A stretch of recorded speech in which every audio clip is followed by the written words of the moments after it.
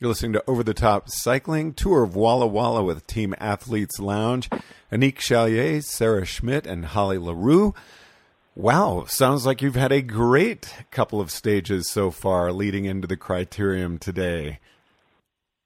Yeah, so far it's been eventful for sure. But at the moment, the Cat 3s are in the lead in the GC by a whole 10 seconds. Which, with a crit, sounds like you're really well positioned right now. So how is the team overall positioned? Obviously, you've got GC, and where's everyone else? So Stephanie, I think she's in ninth, I think, in the Cat 2s. Then I'm in first in the 3s, and then Holland, I forget what place you're in. Are you in ninth as well? Pretty close to some of the other ladies around there, and then Sarah's at about 15. Okay.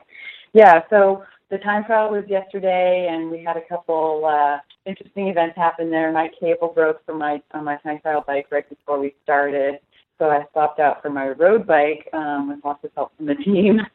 So that was an interesting time trial. And then Holland also had a flat tire right before her start for the time trial, so swapped out wheels for that.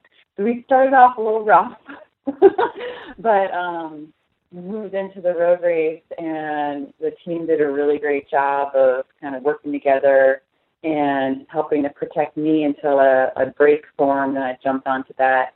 And then in the course of the road race, of course, there I had a spoke brake along the way. With 3K to go. With 3K to go, yeah. So we're hoping that we've gotten all the mechanical issues out of our way for the stage race with just one day in. So, Sarah, what was the time trial course like? It was a slight uphill, pretty windy on the way out, and then on the way back, just pretty fast. Yeah, it was like half the speed, half the time to get back that it took to get out. Oh, wow. Right. Now, yeah. It was really, really quick. Now, Sarah, you were saying earlier that really you're the team sprinter. So breaking a spoke with 3K to go, did you just have to slow down? Did you have to get a wheel change? How did that work? I did get a wheel change, but I was pretty far off the pack at that point. I just really wanted to finish so that I could race today. So, yeah. And it wasn't really a sprint finish yesterday. It was more of like an uphill log finish, at least for me. The leaders in the race, they had a two-person sprint finish up the hill. I got to watch as I finished right behind them. It was pretty amazing to see that happen. Yeah. And they're probably going to be pretty worked over today. And that would have been the third time up that hill during the race, so pretty exciting. Now, you're racing 3s, but it's 1, 2, 3s are all together, correct? That's right. Yeah. And you were saying the team was protecting you. How are you able to tell who is a 1-2 and who you're racing against? Our numbers. The numbers for the 3s start with a 3, and the numbers for the 2s start with a 2. So you can identify them pretty easily that way. Okay, so you're not out in your OBRA numbers. You're actually wearing race-specific number? Yeah, exactly. Mm-hmm. We're not in Overland anymore. This is USAC land now. Different rules. I thought Washington was still OBRA. I'm sorry, I've been away for too long. Yeah. So you can't be the only team there that's got 1s, 2s, and 3s racing in that field.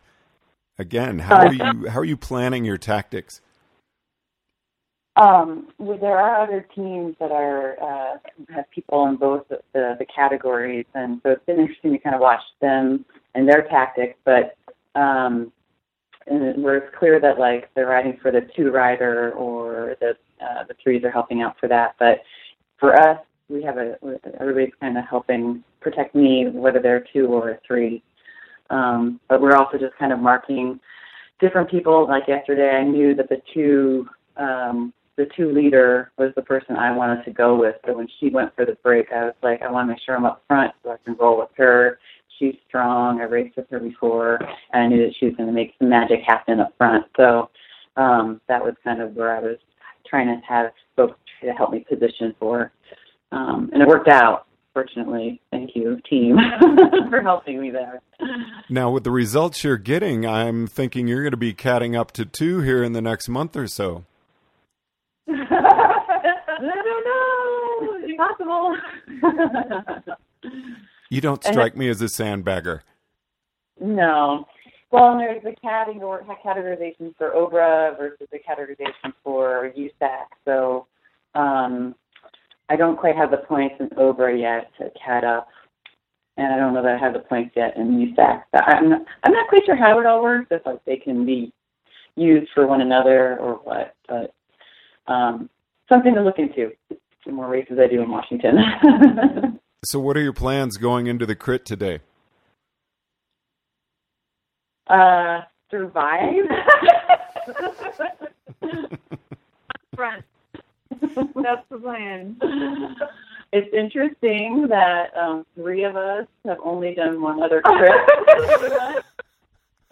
So we're just trying to approach it with an open mind and comfort that we're all there together, and just try and stay up front and keep our position. So is this a race or a stage where you want to go in and say, you know, we're a triathlon team? No.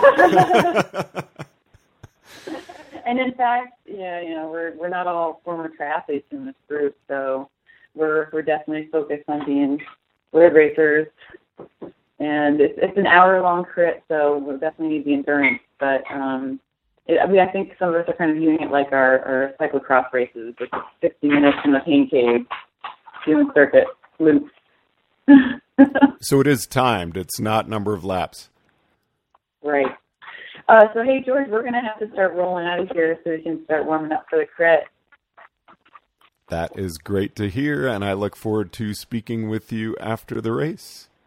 Okay, sounds great. Thanks for having us on.